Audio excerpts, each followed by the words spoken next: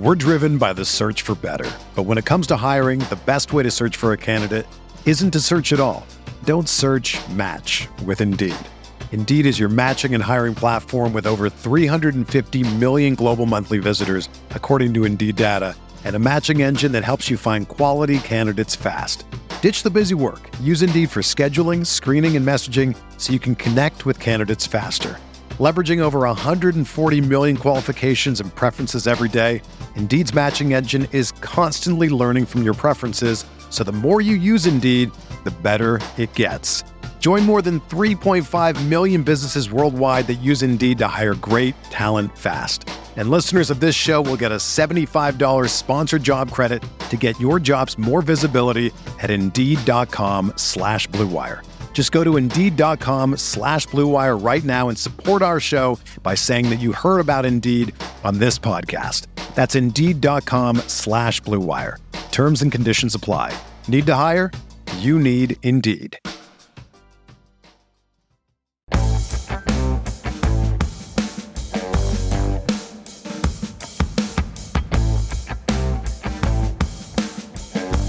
Drafting in FFPC's $125 best ball tournament from the 104, a different starting spot. That's what we'll be talking about today on Stealing Bananas at Ben Gretch. You can find my newsletter at Yards Per Gretch.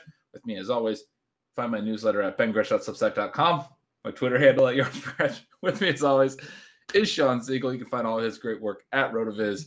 And Sean, we have a top 5 draft slot. It's an interesting one. 4.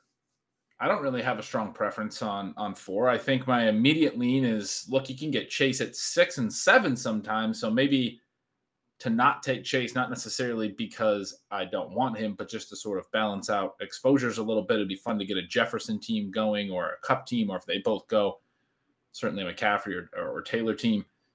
But we're going to get a pick here in the early part of the draft, which is new for us. We are. This is going to be very, very exciting. You have done what you needed to do to get rid of the curse. So we're going to have to find out what Ben has been doing in his off hours. The curse is gone. We have a top 5 selection. Ben, you have also released your new betting service. We got 15 seconds before the draft starts, but give us just a quick little preview here of what subscribers are going to get. Sure, yeah. It's called Stealing Lines. It's in partnership with Dalton Cates, who's incredibly sharp up-and-comer, who has been hitting on some awesome prop bets over the last year, did incredibly well. I've been talking to him since the offseason, did incredibly well in the combine, incredibly well during the draft. Had some awesome long shot bets late last year, like Rashad Penny 80-1 to lead the week in rushing yards in a week where Penny went on to hit that. So he's a very sharp guy. He's going to help me with a lot of props. We're going to be doing some, season-long futures and stuff during the season, doing normal bets, all those sorts of things. Very excited about that project. You can find it at stealinglines.substack.com if you want to subscribe. But Sean, the first 3 picks went off quick. Jonathan Taylor, Christian McCaffrey, Cooper Kupp. We do have our Justin Jefferson, Jamar Chase decision. We do, and I'm very open to going with either of these guys. Justin Jefferson could be the Cooper Kupp in their offense this year, but with even more talent, if that is possible, which, again, I don't know if that's a fair thing to say after what Kupp did last year. My only question for you would be, do we want to get as much Chase exposure as we possibly can? And does it concern you at all in this particular tournament that their Week 16 and Week 17 games, Green Bay and New England, maybe not as easy to play back? And at the same time, that I do care about that element, but maybe I don't give it quite as high a priority as some other people. We're now down to 10 seconds. I don't have a lot of Jefferson, so everything you just said makes sense. But I'm definitely, if you're leaving it to me, I'm definitely wanting to get some Jefferson teams built. I have a lot of Chase. I like the idea of just trying to get as much possible Chase. But I also don't know if I've drafted Jefferson at all yet, frankly. And, I'm not doing a ton of drafts. Some listeners will know I can't do underdog drafts where I live, so I haven't been doing an absolute ton, but feel like I haven't wound up in like this 4th slot a lot. I've got quite a few Chase teams. Just got Chase on the first main event team of the year. So anyway, excited to take Jefferson. We did take Jefferson. Diggs goes 5. Najee Harris goes 6. this is part of why I've been winding up with plenty of chases. Some people just aren't that excited. Eckler goes 7. Chase is sitting there at 108. I know we both think this is a mistake. Then this would have been the draft to get the 8th pick. That's right. Just to fill listeners in a little bit more, if you're interested in this tournament, this year they have doubled the grand prize. So it's at $200,000. You get $50,000 for second. Obviously, you get some cash for winning or advancing out of your league. You advance to week 15, you advance to week 16, you advance to week 17. This was the tournament that Colin Blair and I had so much fun in last year with Connor. And if you've been reading Connor, you know that he is doing just incredible work up on the site in terms of all kinds of best ball content right now. Make sure you check that out. Because the first 3 picks did go quickly, Ben, you had to sort of rush through your promo there, but I just wanted to say I'm very excited for Stealing Lines, and I think people should definitely check that out. At least consider it if you're interested in prop bets. It's something that you don't want to miss. The next kind of curveball that we got here is Mark Andrews at the 109. You were telling me before we started, because the thing that we're hoping for, and since we're doing the show as the draft is going, but we're not streaming the draft live, so we can mention that we're desperately hoping that Kyle Pitts would come back to us. In the last week, he has an ADP of 208, which would fall 1 slot short, obviously. But you were saying that you have Travis Kelce in your top tier at tight end, and then Mark Andrews and Kyle Pitts very, very close together at number 2. I was saying that I probably very ridiculously moved Kyle Pitts up to number 6 overall in this tight end premium format. I do have him above Kelce. I've had those guys at 6 and 7. You were mentioning on our auction show when we were talking about projecting the Chiefs, and you said that you had some nervousness about Juju Smith-Schuster because of how you went through your projecting, I think, a very legitimate number of targets for Marquez Valdes-Scantling. You're projecting a very legitimate number of targets for Sky Moore, and I think that he could even do more than that. I was joking with you that you need to decrease your targets for Mecole Hardman and maybe juice the rushing attempts a little bit. Maybe those will all be just of the 1-inch pass variety, kind of that hybrid handoff target where obviously in PPR, we prefer it to actually just be a target. My thought there would be that with Kelce having the tiniest downtick last year, he did go through a stretch where he didn't play particularly well before he picked it up in the reality playoffs, especially, that maybe those guys are actually going to put a little bit of pressure on him. I'm not in any way projecting some big collapse, or I wouldn't have him at number 7 overall, but I do think that it pulls Kelce and Pitts pretty close together. How surprised are you that Mark Andrews, though, is the first tight end off the board? Yeah, so to be clear, I'm getting through my rankings, my first run of rankings. Finally, I think I've been talking about this for months. I had Kelce in his own tier. I had Pitts over Andrews as the second tier. I am getting a little more excited about Andrews as well after going through the projection process. No Marquise Brown there. Bateman actually didn't have an incredible rookie year. I'm excited about him potentially taking the step forward, but they don't have a lot of other options. Every day that goes by, they don't add, one of these free agents like Julio, like I thought maybe they would. I'm thinking more and more that even if they throw less, Andrews is going to be the guy for the most part. So I do like Pitts over Andrews. I still have Kelce in his own tier because I think Kelce is also going to be just incredibly heavily leaned on. You talked about the downtick in the middle of last year. He did have a stinger, kind of banged up. I remember writing about it in Stealing Signals and having a couple sharper people than me reach out and let me know that was the case. Shout out to Bill Barnwell over at ESPN, who was one of the people who I remember messaged me and said, hey, it might be more about the stinger. And I did a little research on that, realized that I probably agreed. And then to see the way that he picked up down the stretch and in the playoffs had 299 yards across 3 games, averaged 7.7 catches per game, I think it was, 9 targets a game, scored 3 touchdowns in the playoffs. We saw the normal Kelce. So I'm looking at it like there wasn't really an age decline last year, even though some of the numbers might suggest there was. If you look at his regular season numbers, he doesn't look as great as he had in past years.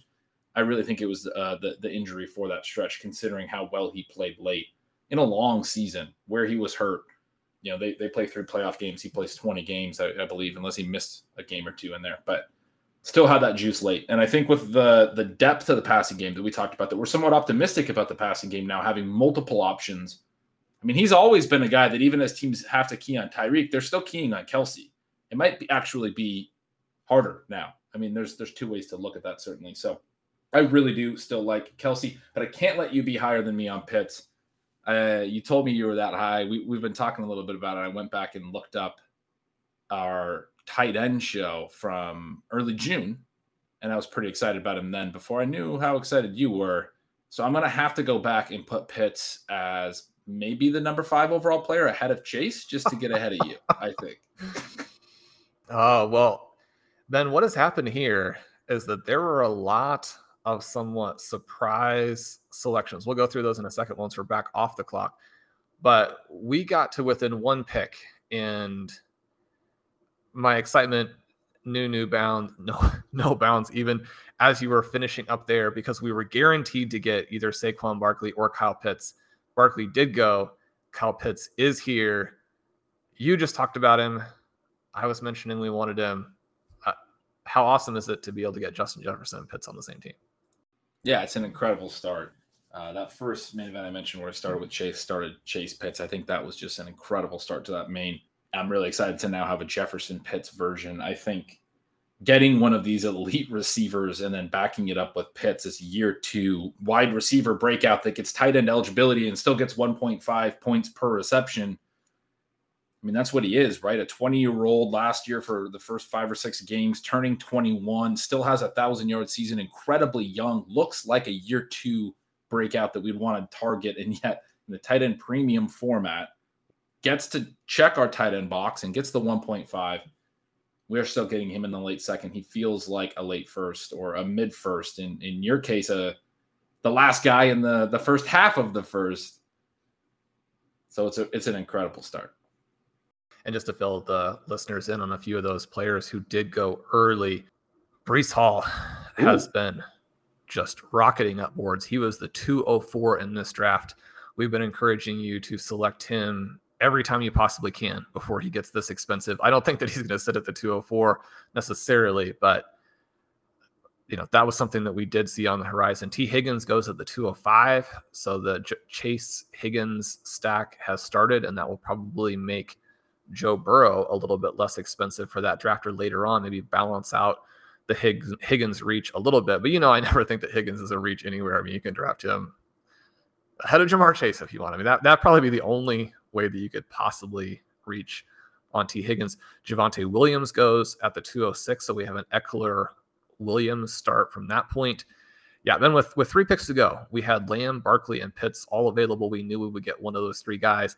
We've mentioned our skepticism about Lamb, but I mean, if you're going to get him in the mid to back half of the second round, I think you've got to be pretty excited there. What are you thinking here as Mike Evans and Tyreek Hill go off the board? We're just on the clock with Nick Chubb going. The other little bit surprised was that James Conner went at the 210 and left Leonard Fournette. Not our guy necessarily here. Fournette, Waller, ETN. We could get our one sort of early running back with ETN. We could continue with your guy, A.J. Brown. That's where I tend to lean here. I think it is a pretty big tier break at receiver after Brown. Keenan Allen and Michael Pittman still on the board. To me, they're on the other side of that tier break. I don't see a lot different between Brown and CeeDee Lamb, who goes in the early second, personally. At the same time, ETN's been rising. I've not been getting as much of him lately at these prices. He was a really fun pick in the 5th or 4th. Those are the 2 that would stand out to me. Okay, so we know that we have to do A.J. Brown for our first 125 FFPC best ball tournament team together.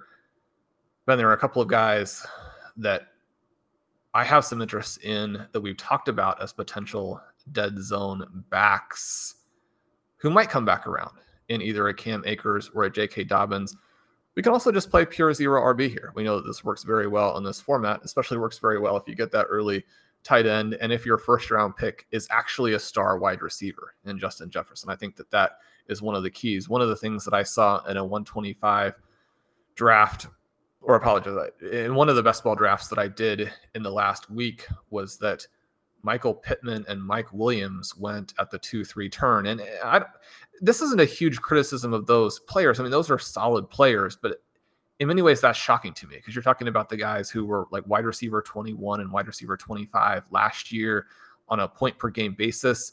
And I don't know that there's as much secondary breakout potential with those players as maybe people are thinking. I mean, they're entering their age 25 and age 28 seasons. I mean, Pittman obviously still young from an experience perspective, but there's probably a different route that you can take. And if you do get a secondary breakout, which is possible, maybe especially for Pittman, from an experience perspective, hopefully from Williams, we'll be able to see him show off what he did in the first half of last year with Justin Herbert. But anything that they do at that point is completely priced in if you're taking him at the 2-3 turn. But we are getting towards the end of the third. We see Ezekiel Elliott go. Some very interesting picks. This draft out of the 9 slot has now started. Mark Andrews, Breece Hall, Ezekiel Elliott, really kind of getting their guys. We see Michael Pittman go to the Chase Higgins team. That's another 0 RB team starting. No surprise right after Brown went off the board. Fournette and Etienne went back-to-back. The draft out of the 7 holes, building sort of an anti-fragile, or we'll see, hyper-fragile with Austin Eckler, Javonte Williams, Alvin Kamara to start. An interesting board so far. We also see Josh Allen now go off in the 3rd round. It is, and I love to see this. I love to see drafts where individual managers don't feel completely tied to ADP. We have drafters going out there and getting players that they want. Obviously, one of the reasons you like it is that sometimes that'll create a value for you later on in the draft, but it's good to see some creativity as drafters are going through. You're going to get a little bit of a different build, maybe have some early players, especially early on, where teams are going to be a little bit more similar. You're going to have some differentiation there. And just if you have your rankings in a certain spot, you want to get your guy. If you're in the 9-10 hole and someone is going to be in a different part of the draft board, I mean, you don't want to be constantly reaching throughout the draft. One of the things that we have mentioned on the show is this idea of the value of drafting quite a bit is that you don't have to feel as much pressure to get your guys. You can get sort of those double values. And that's where the strength of being able to pick the right players, but also get them at a discount to ADP can really be unlocked. But this has been a fun draft to start. Darren Waller actually does go a little bit later than he has been, which creates an interesting situation for the team out of 11 that has Dalvin Cook, Joe Mixon, then Darren Waller, and Justin Herbert. One of the things that we do know is that if you wait on wide receivers in a double flex league where you have full PPR, it's very, very difficult to catch up. At the same time, it'll be fun to see what that team does later. Ben, I think in a lot of ways, this is playing out nicely for us because we do see a fairly running back heavy tilt to the draft in the early going. Yeah, Keenan Allen finally goes at 403. Ever since we took A.J. Brown, Michael Pittman was the only wide receiver selection. And a reminder to anyone listening to the pod, you can always go to YouTube, go to the RotoViz channel, subscribe if you don't mind. That won't give you any unwanted notifications or anything unless you turn alerts on. But you can go to the YouTube RotoViz channel, and whether you subscribe or not, you can view the video of this draft. You can follow along with the board in video form. So that's always a fun way to engage with these drafts as well. Marquise Brown goes 404. DJ Moore is still sitting there at 405. He's been going in the middle of the 3rd round. You have moved him to the top of the queue. It sounds like I'm not going to have to talk you into it. Then if DJ Moore makes it to the 409, he did. Do you stop everything else and just hold a Friday afternoon party? Yes, that would have been it. Justin Jefferson, Kyle Pitts, A.J. Brown, DJ Moore. You can talk about not having running backs. I'm going to talk about how good those players are on the same roster. He goes to that drafter at 8 that started Chase Higgins, Pittman, very much a 0 RB build there with 4 straight receivers. Like what that drafter's doing with what the draft is giving them, we probably would have had a somewhat similar draft out of the 8 spot. Probably would have went Chase Pitts, right? And then who knows what we're done in the 3rd round. Maybe I would have talked to him into more in the 3rd round, so we wouldn't have got him in the 4th round. But Pittman Moore, that's a very nice start. We are now 3 picks away You have the queue loaded up with some of these sliding wide receiver values. You also talked about the running backs into the dead zone you're interested in. What are you thinking right now? Well, Mike Williams is not someone I like at the 2-3 turn, but you get him back here at 409. I think you have to look at that very, very differently. He's been going in this format in the last week. He's been going at 312, which still is a little bit above where I prefer to get him. But if he makes it one more pick, I mean, Cortland Sutton goes off the board now. He did go at the 408. So going through here, and one of the things that I do like is this idea of taking Jalen Waddle and having that kind of be the play with the Dolphins. It's probably not 50-50 that he outscores Tyreek Hill, but I think it's much, much closer than their ADPs indicate. You do have that potential for him to take a big step forward this year off of what was one of the best rookie seasons that we've seen, at least from a generating targets perspective. We know he has that speed that is almost in Hill territory. The other name here that I do have up is J.K. Dobbins. We could try and get him through in the 5th round. I think we hope to sneak him through to the 5th. I really like Waddle after ADP here. We have had a little mini receiver run here, 6 in a row go. So we didn't really get to realize this room going away from running backs all through the 3rd.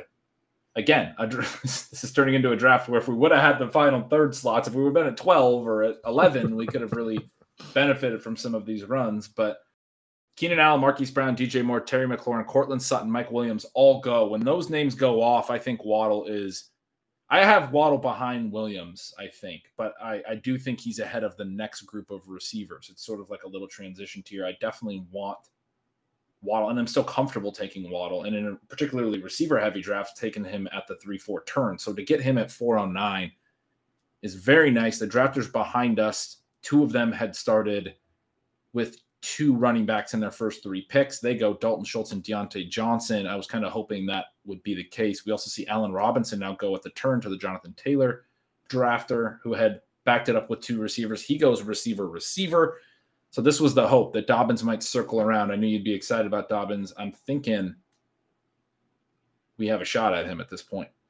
And the drafter out of the 1st slot who gets obviously the great Jonathan Taylor now has Debo, Mike Evans, Allen Robinson, Gabriel Davis, a fun team and a very good construction, even if you're mildly skeptical about Allen Robinson. I don't think you can quibble too much there.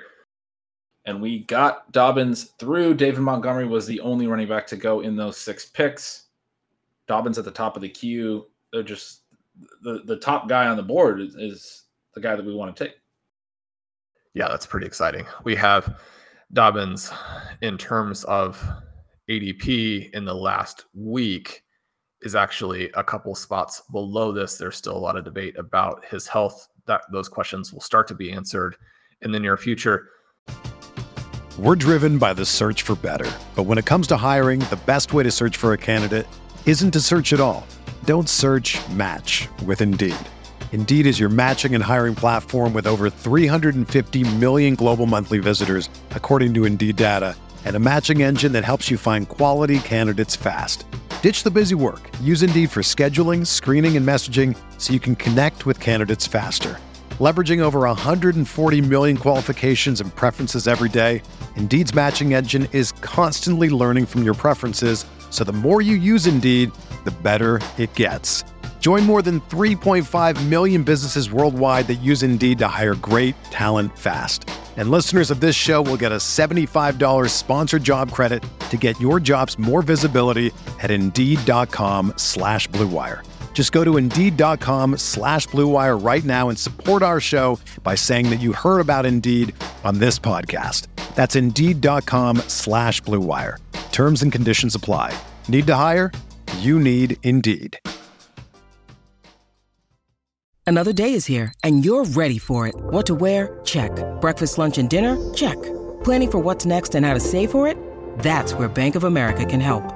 For your financial to-dos, Bank of America has experts ready to help get you closer to your goals. Get started at one of our local financial centers or 24/7 in our mobile banking app.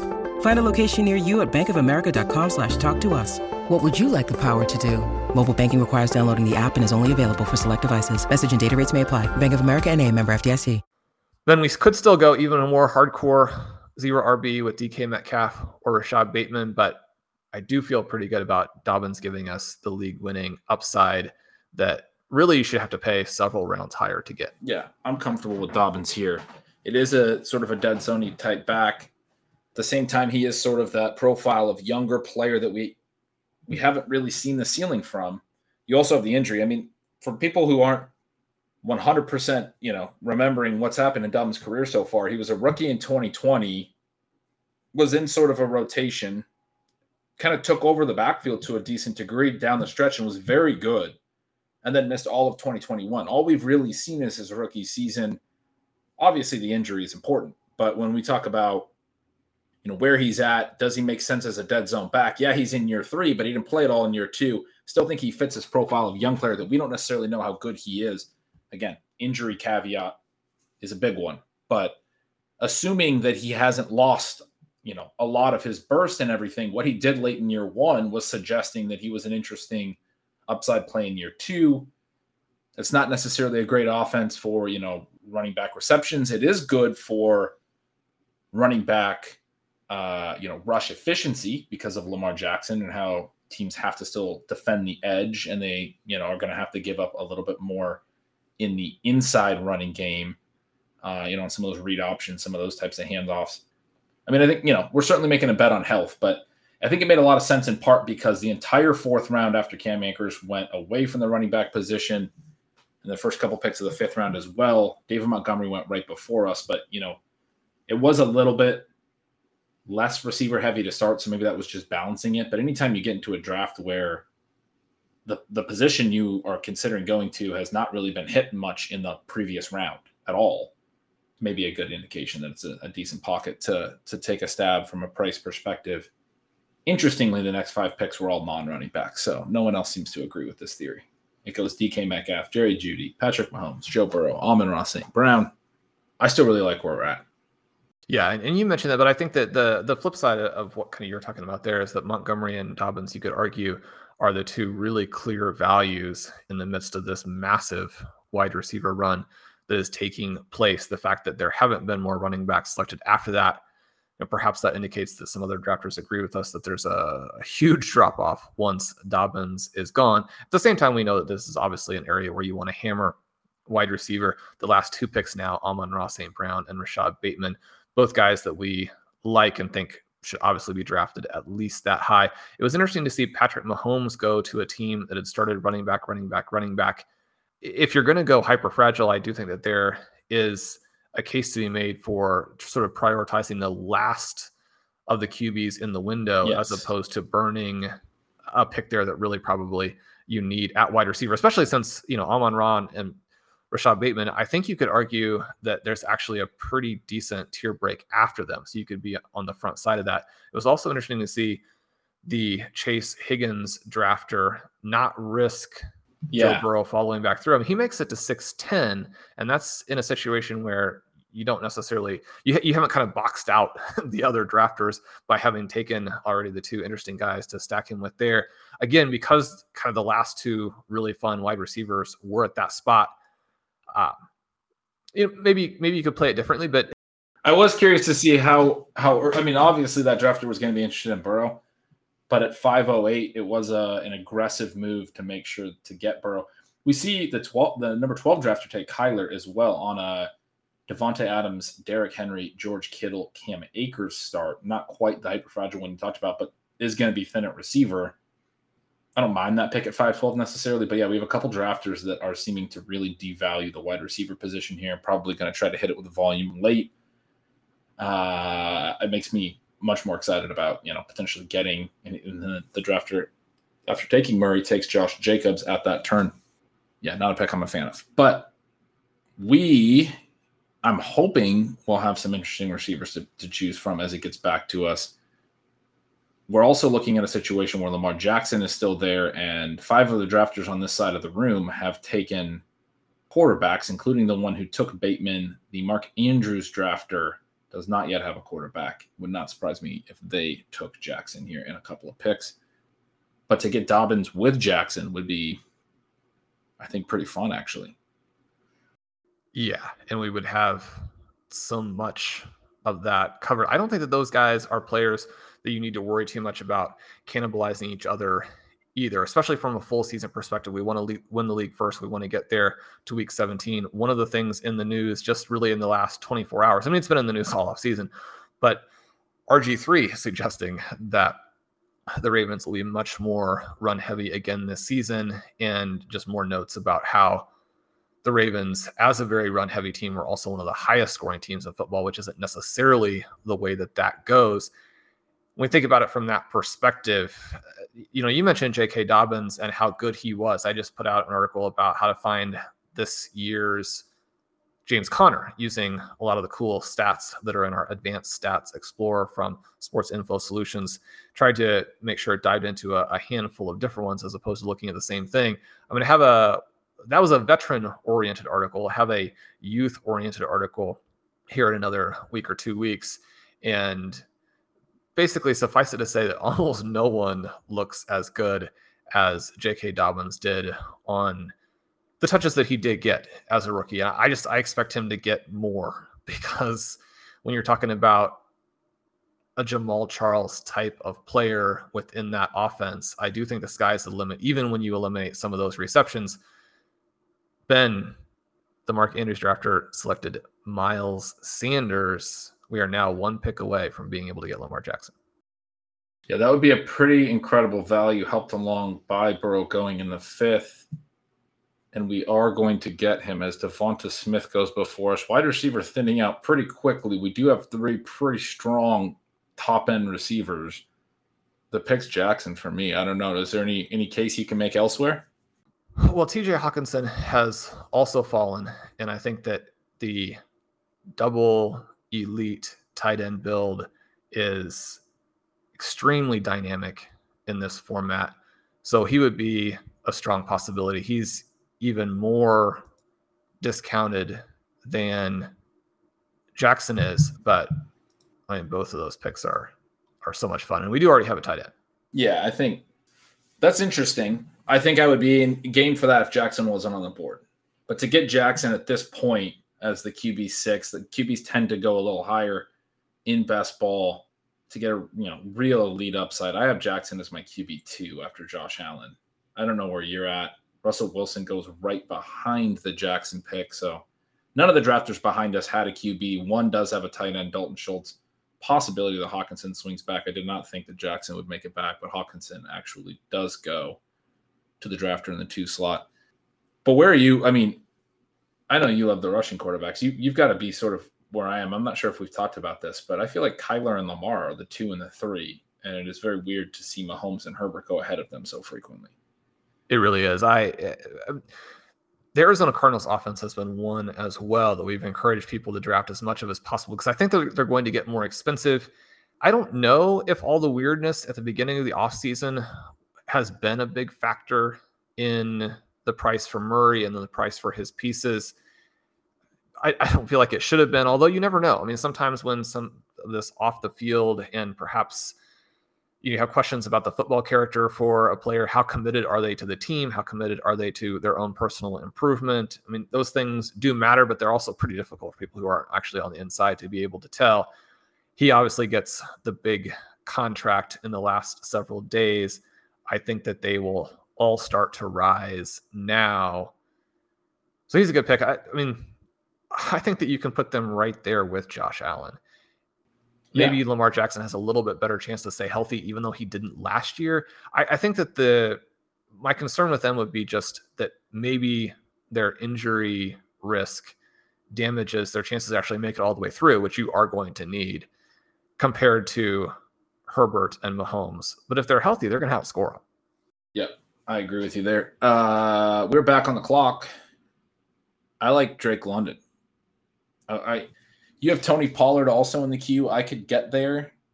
He's the 3rd running back available. We still have Elijah Mitchell and Clyde Edwards-Helaire in the, covering him. We probably won't see Pollard come back. Almost certainly won't. Are there any other receivers that you like here? I mean, one of the things is whether or not we do want him with Pitts. I don't have a problem with that. I think that both of those guys are going to be high target share players within that offense. I don't think there's anybody else going to be siphoning anything that matters. I think that the Falcons can score more points. I think he's the easy value here. I don't have another receiver actually for quite a long while, so I would probably lean to London. Let's take London because we're running down the clock here. I don't love taking him with Pitts, but this is, I think, a unique situation for a couple reasons. One, like you said, there are not a lot of other interesting receivers here. Devonta Smith has gone. Elijah Moore has gone. Several other, upside younger receivers in the 5-6 range have already gone. We're here at 704, looking at London, and then sort of just looking down all the way to like Treylon Burks, after Russell Gage and Adam Thielen and Hunter Renfrow and DeAndre Hopkins and Christian Kirk and Alan Lazard, and none of those guys are guys that I really want to be taking. So it's a pretty big gap in that regard. And then secondly, it is best ball. I think in managed, especially when you're taking Pitts, you're really making a bet that he's such a massive tight end.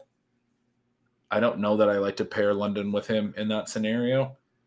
I don't really mind pairing two players from the same passing game, especially when it's a good passing game. This is one that we don't know how good it will be. But in the unique case of a tight end receiver one, on a bet like Pitts, the bet is, we certainly want the Pitts side to win out because he's the tight end and we're going to have more depth at receiver. Having said that, in best ball, I'm not as concerned. It's just one of those elements where obviously we're going to be playing both of their good games when they occur. I still think London has a good season regardless. So factoring in both those elements, both the lack of reasonable alternatives and that this is best ball and not redraft, I'm very comfortable with it. Yeah, I think this is a situation too where if at any point Kyle Pitts is so good that defenses have to scheme to take him away, it's going to really free up Drake London. I think the presence of both players will help the other one out.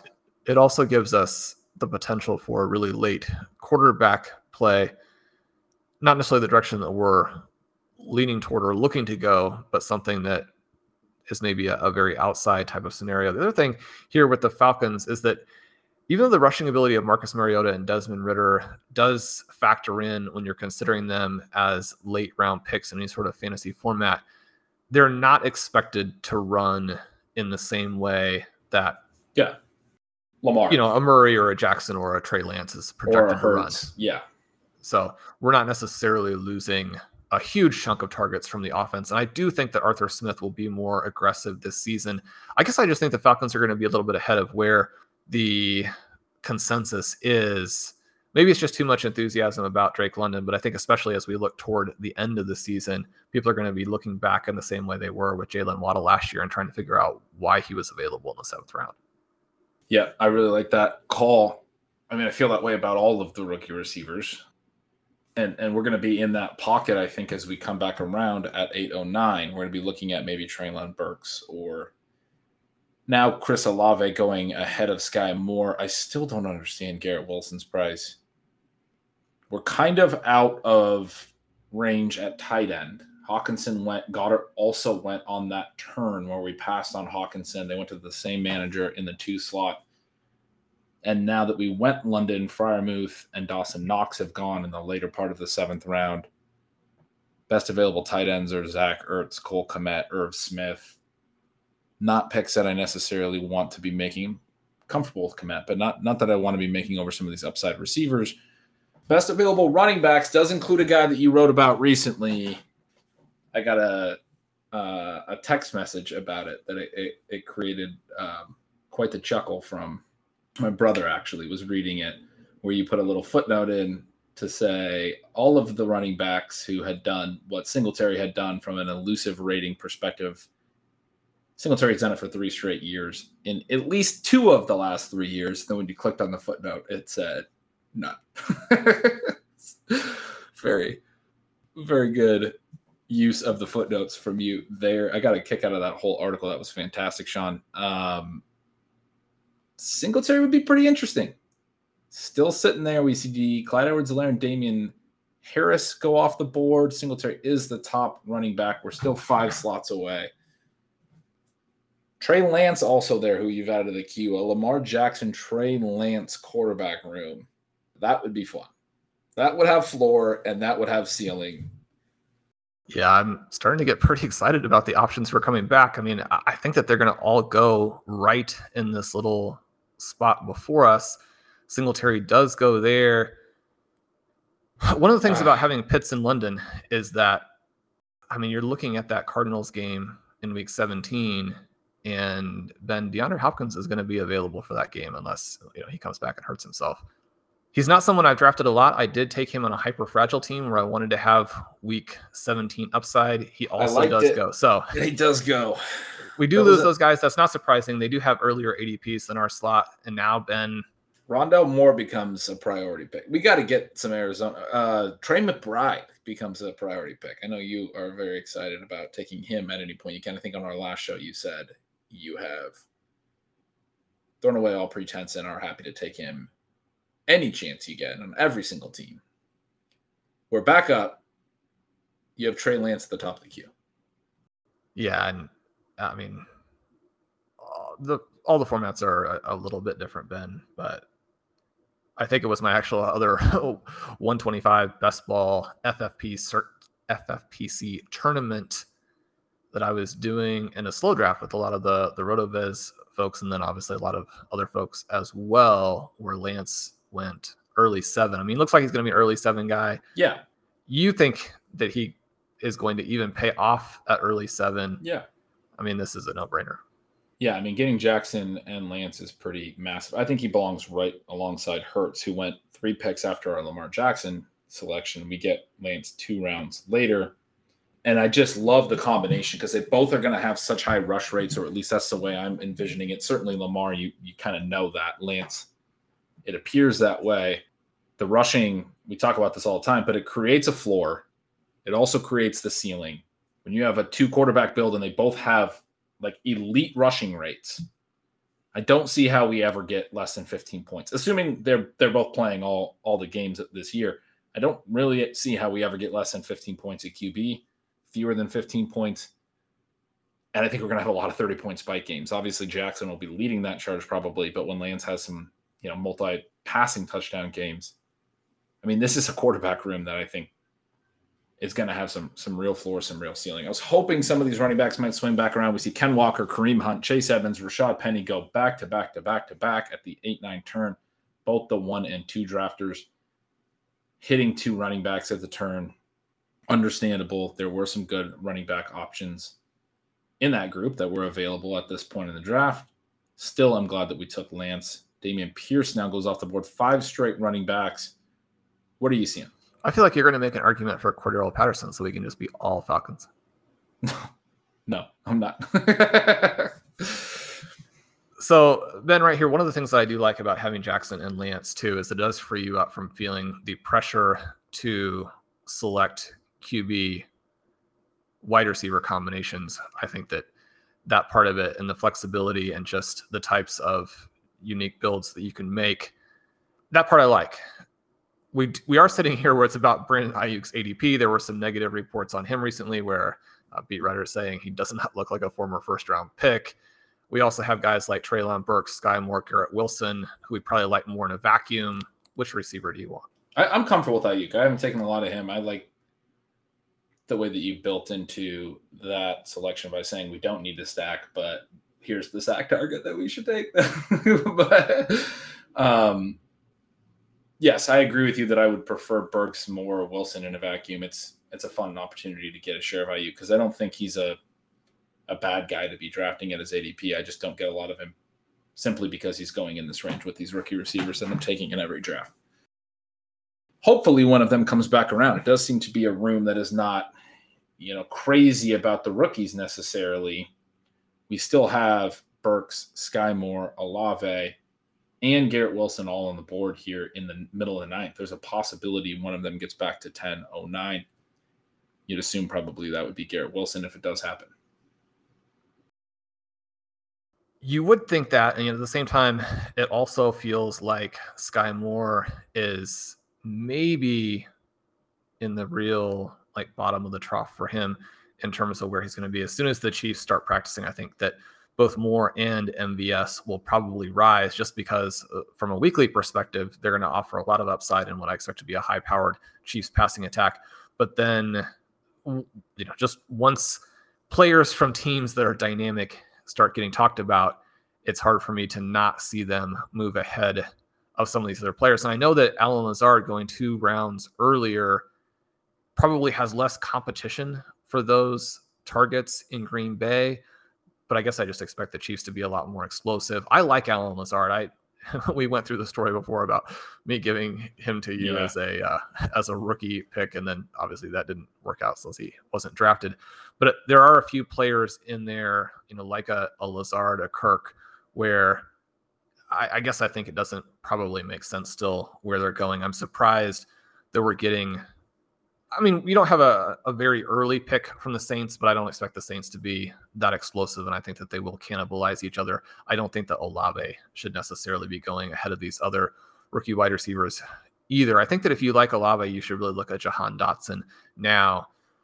I don't know that there's going to be a huge difference in the quarterback play between Jameis Winston and Carson Wentz, even though obviously we're not on Carson Wentz. And Dotson already generating some raves, some similarities in the profile between those two players. Not saying that Dotson is as good, but you do want to take discounts where you can get them. And it's a pretty big discount, right? Yeah, Dotson is going incredibly late. I've had some conversations about him lately. Yeah, middle to late round 12. Garrett Wilson, the 10-12 in the last week. So, Ben, hopefully he will come back to us. One of the things here is I think that Treylon Burks has fallen below where he should be. And yet at the same time, as you keep mentioning, given the rough offseason that he's had and given where Garrett Wilson was drafted, I mean, there's a lot of skepticism about Zach Wilson. I'm very skeptical about Zach Wilson, not because I don't want him to succeed or don't think that he has arm talent, but you look at a lot of the metrics and they don't, well, they at least encourage you to remember that there's downside. But even with that being the case, Garrett Wilson's price makes no sense. Elijah Moore at the 701. Yeah, I mean, Elijah Moore was extremely dynamic last season. You do have to consider that. I mean, not every player who's drafted early. I mean, you think about Garrett Wilson and where he's drafted, and it seems like a lock. And then you remember, I mean, Mike Williams now, we're talking about age 28, finally getting excited about him for fantasy in some ways for the first time, or at least the first time after he did not do much when he first came into the NFL. Not all of the top 15 guys succeed, but there are some interesting prices. Definitely no argument from me there. Olave does go, and Burks has gone. Sky and Garrett Wilson both still on the board. Those are the only 2 receivers that have gone since our pick. We got a similar run out here in the 9th to the 3rd. On the way back in the 4th, it was all receivers. I'll be interested to see. And a lot of these teams need to start taking receivers. We're looking at teams that have 2 and 3 receivers now into the 10th round. But we'll keep an eye on that as we have about 6 or 7 more picks until we are on the board. Patterson still sitting there at the top of the queue. If he comes all the way back, maybe you'll get your all Falcons wish. Ramondre Stevenson sitting there second in the queue. I would be very comfortable with him as our RB2. He does go here. 2 picks in a row to drafters that had 3 receivers that were non-receivers. Works for us. We also have MVS in this group coming back. You talked about him. I'm excited about him as well. I think he would be a nice receiver 6. I'm more concerned about our wide receiver 6 right now than our running back 2. Would you say you feel similarly? Well, I'd like to add good players for both. One of the things that does happen when you take the early tight end. I was thinking we would just add good receivers and not good running backs.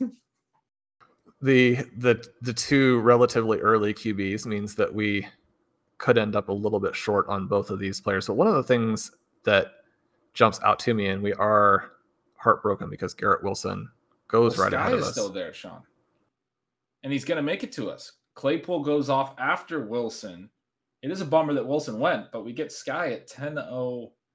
Yeah, so then the other question here, and I think that I know your answer since both teams in between, or all 3 teams in between, already have 4 running backs, which doesn't stop them from drafting a 5th running back. But Ronald Jones is the 10-10 by ADP. We like Sky better than Rojo? I think so. In this spot, largely because Patterson is still sitting there. If we had to take him, I mean, I don't really want to take another Falcon on this roster, but we could. Rachaad White is right there behind Rojo, and I would be really happy to add Rachaad White as well. But I do agree that Rojo would be the preference. He might also slip. There was a report circulating on Twitter that he might be on the roster bubble. There was somebody who had suggested that in their 53-man write-up. I didn't agree with that. He has an interesting contract. It's a 1-year, $1.5 million contract. $3.5 million is in incentives. One of the things with players who didn't do a lot like Ronald Jones didn't last year, they can be classified as not likely to be earned incentives. And then if they are earned, they will count against the 2023 cap. The Chiefs did this with Juju. We don't have Ronald Jones's specific incentives, but they gave Juju, I think, like $3.5 million on a contract that was reported to be up to $10 million. But the rest of it is all incentives, like $7 million of incentives. And a big chunk of it is really easily gettable because he didn't really play a lot last year. The only way the not likely to be earned tag is classified is based on last year's performance. So for Juju, it's stuff like playing 40% of the snaps, he gets a hit. Catching 30 or 40 balls or something, he gets a hit. And then it scales up, but a lot of them are very, very reachable. I kind of feel like that probably was the case with Ronald Jones' contract. We don't have the actual confirmed reports. But it would make sense because the Chiefs need that money to then be on the 2023 cap. They're very cap strapped. If that is the case, it's very possible there's sort of a wink nod and, hey, we're putting your contract this way, but we're not going to just throw you to the wolves. At least that's the way that I'm reading it. I don't know if you have any thoughts on that. The Chiefs need Ronald Jones to be a starter to be a good offense. So I'm just going to assume that part of wisdom prevails. One thing that did happen to us here, Ben, is that in the last round, Gerald Everett and Noah Fant both went off the board. We do need this to be a 3 tight end build. You pull up the roster construction explorer, and you see the win rates go through the roof when you get to 3 tight ends. And obviously we don't want to do it where we're like just picking guys so that we can say that we picked them. But now that Noah Fant went 1 pick ahead of us, unless we want Albert O, who I think probably has more legitimate concerns than Ronald Jones, since he's actually competing with a good player for routes. I mean, they're both going to play. They're both going to score. Albert O is an extremely athletic incumbent. We could go that route here. The only other pick I don't want to go. Rondell Moore is not going to come back to us Moore. Either, so. Yeah, I'd be comfortable with Rondell Moore as the bring back for the Atlanta stack. Okay. Jones or Moore is fine by me. We'll do Rondell just to see if we can get some extreme slide from Ronald Jones and see if any of these drafters will pivot to taking wide receivers. Unfortunately, the team right after us only had 2. He does take Rachaad White, so he's allowing Rojo to slide. Rojo would have to get past him again in the next round, which, again, I think is something of a pipe dream. Michael Carter goes. Michael Carter is someone I've been encouraging listeners to take when you don't have Breece Hall. And it seems probably weird to say you kind of want to prioritize having one of the 2 Jets running backs, since that's not a team we expect to score a lot of points necessarily. But Michael Carter, I think, because Breece Hall projects as such a star, it's easy to forget that Michael Carter had a fantastic rookie season. In many ways, not that dissimilar to what Javonte Williams did, sort of on a per-touch basis. I like those smaller guys who run daylight, but Michael Carter broke a lot of tackles. He was very, very good at North Carolina as well. So someone who is a good pick there in the middle of the 11th round.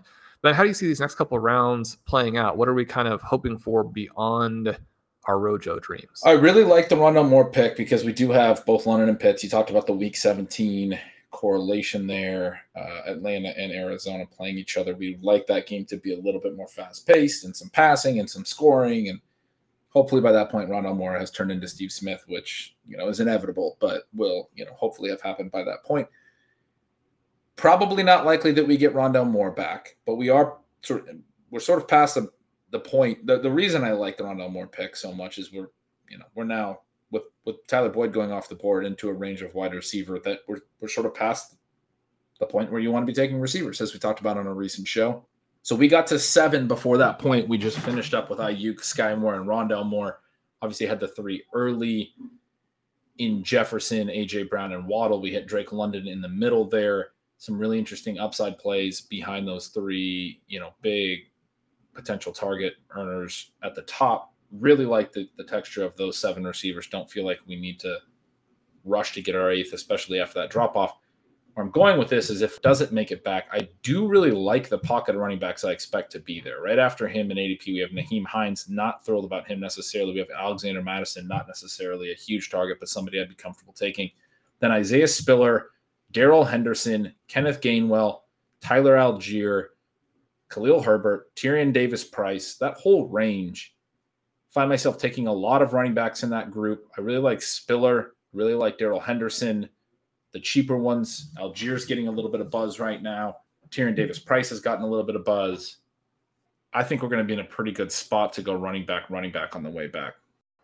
And that'll do it for the first half of our FFPC $125 best ball tournament, where you can win $200,000 by jumping in over there. We've had a lot of fun with you guys on this draft.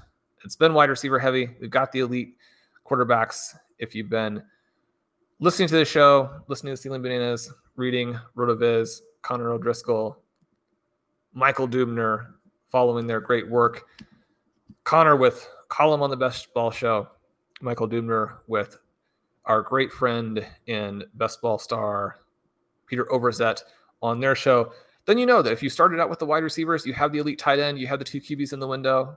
It's all gravy from there, right, Ben? So we'll try and not mess up this fairly strong start that we believe we have when we'll come back for part 2, but that will do it for today. I'm Sean Siegel. With me is Ben Gretch. Make sure you follow him at Yards Per Gretch. Sign up for Stealing Signals, and definitely check out the new product, Stealing Lines, his betting and props service with Dalton Cates. You're going to love that. If you want to join us at RotoViz, you can use the coupon code RVRadio2022 at checkout. That will give you a 10% discount on a 1-year subscription to the site. Subscribe to the feed. You'll get these shows like this when they release. Leave us a rating and review. I hope you guys have enjoyed. We've had a blast. Talk to you soon.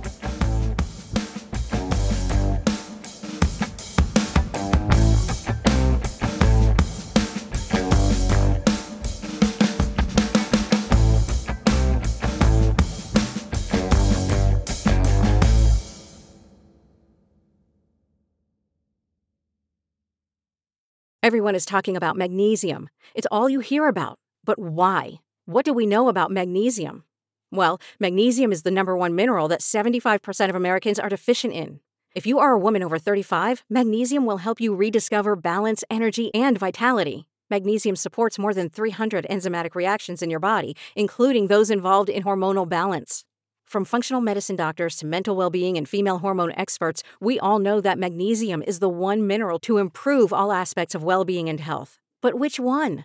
Magnesium Breakthrough from Bioptimizers, the trusted choice recommended by leading experts with 7 best-absorbed forms of magnesium to ensure your body receives the support it needs for overall well-being. Go to bioptimizers.com/balance today and use code BALANCE10 for 10% off. Support your journey to wellness at bioptimizers.com/balance. Magnesium Breakthrough from Bioptimizers, your foundation to optimal health and vitality.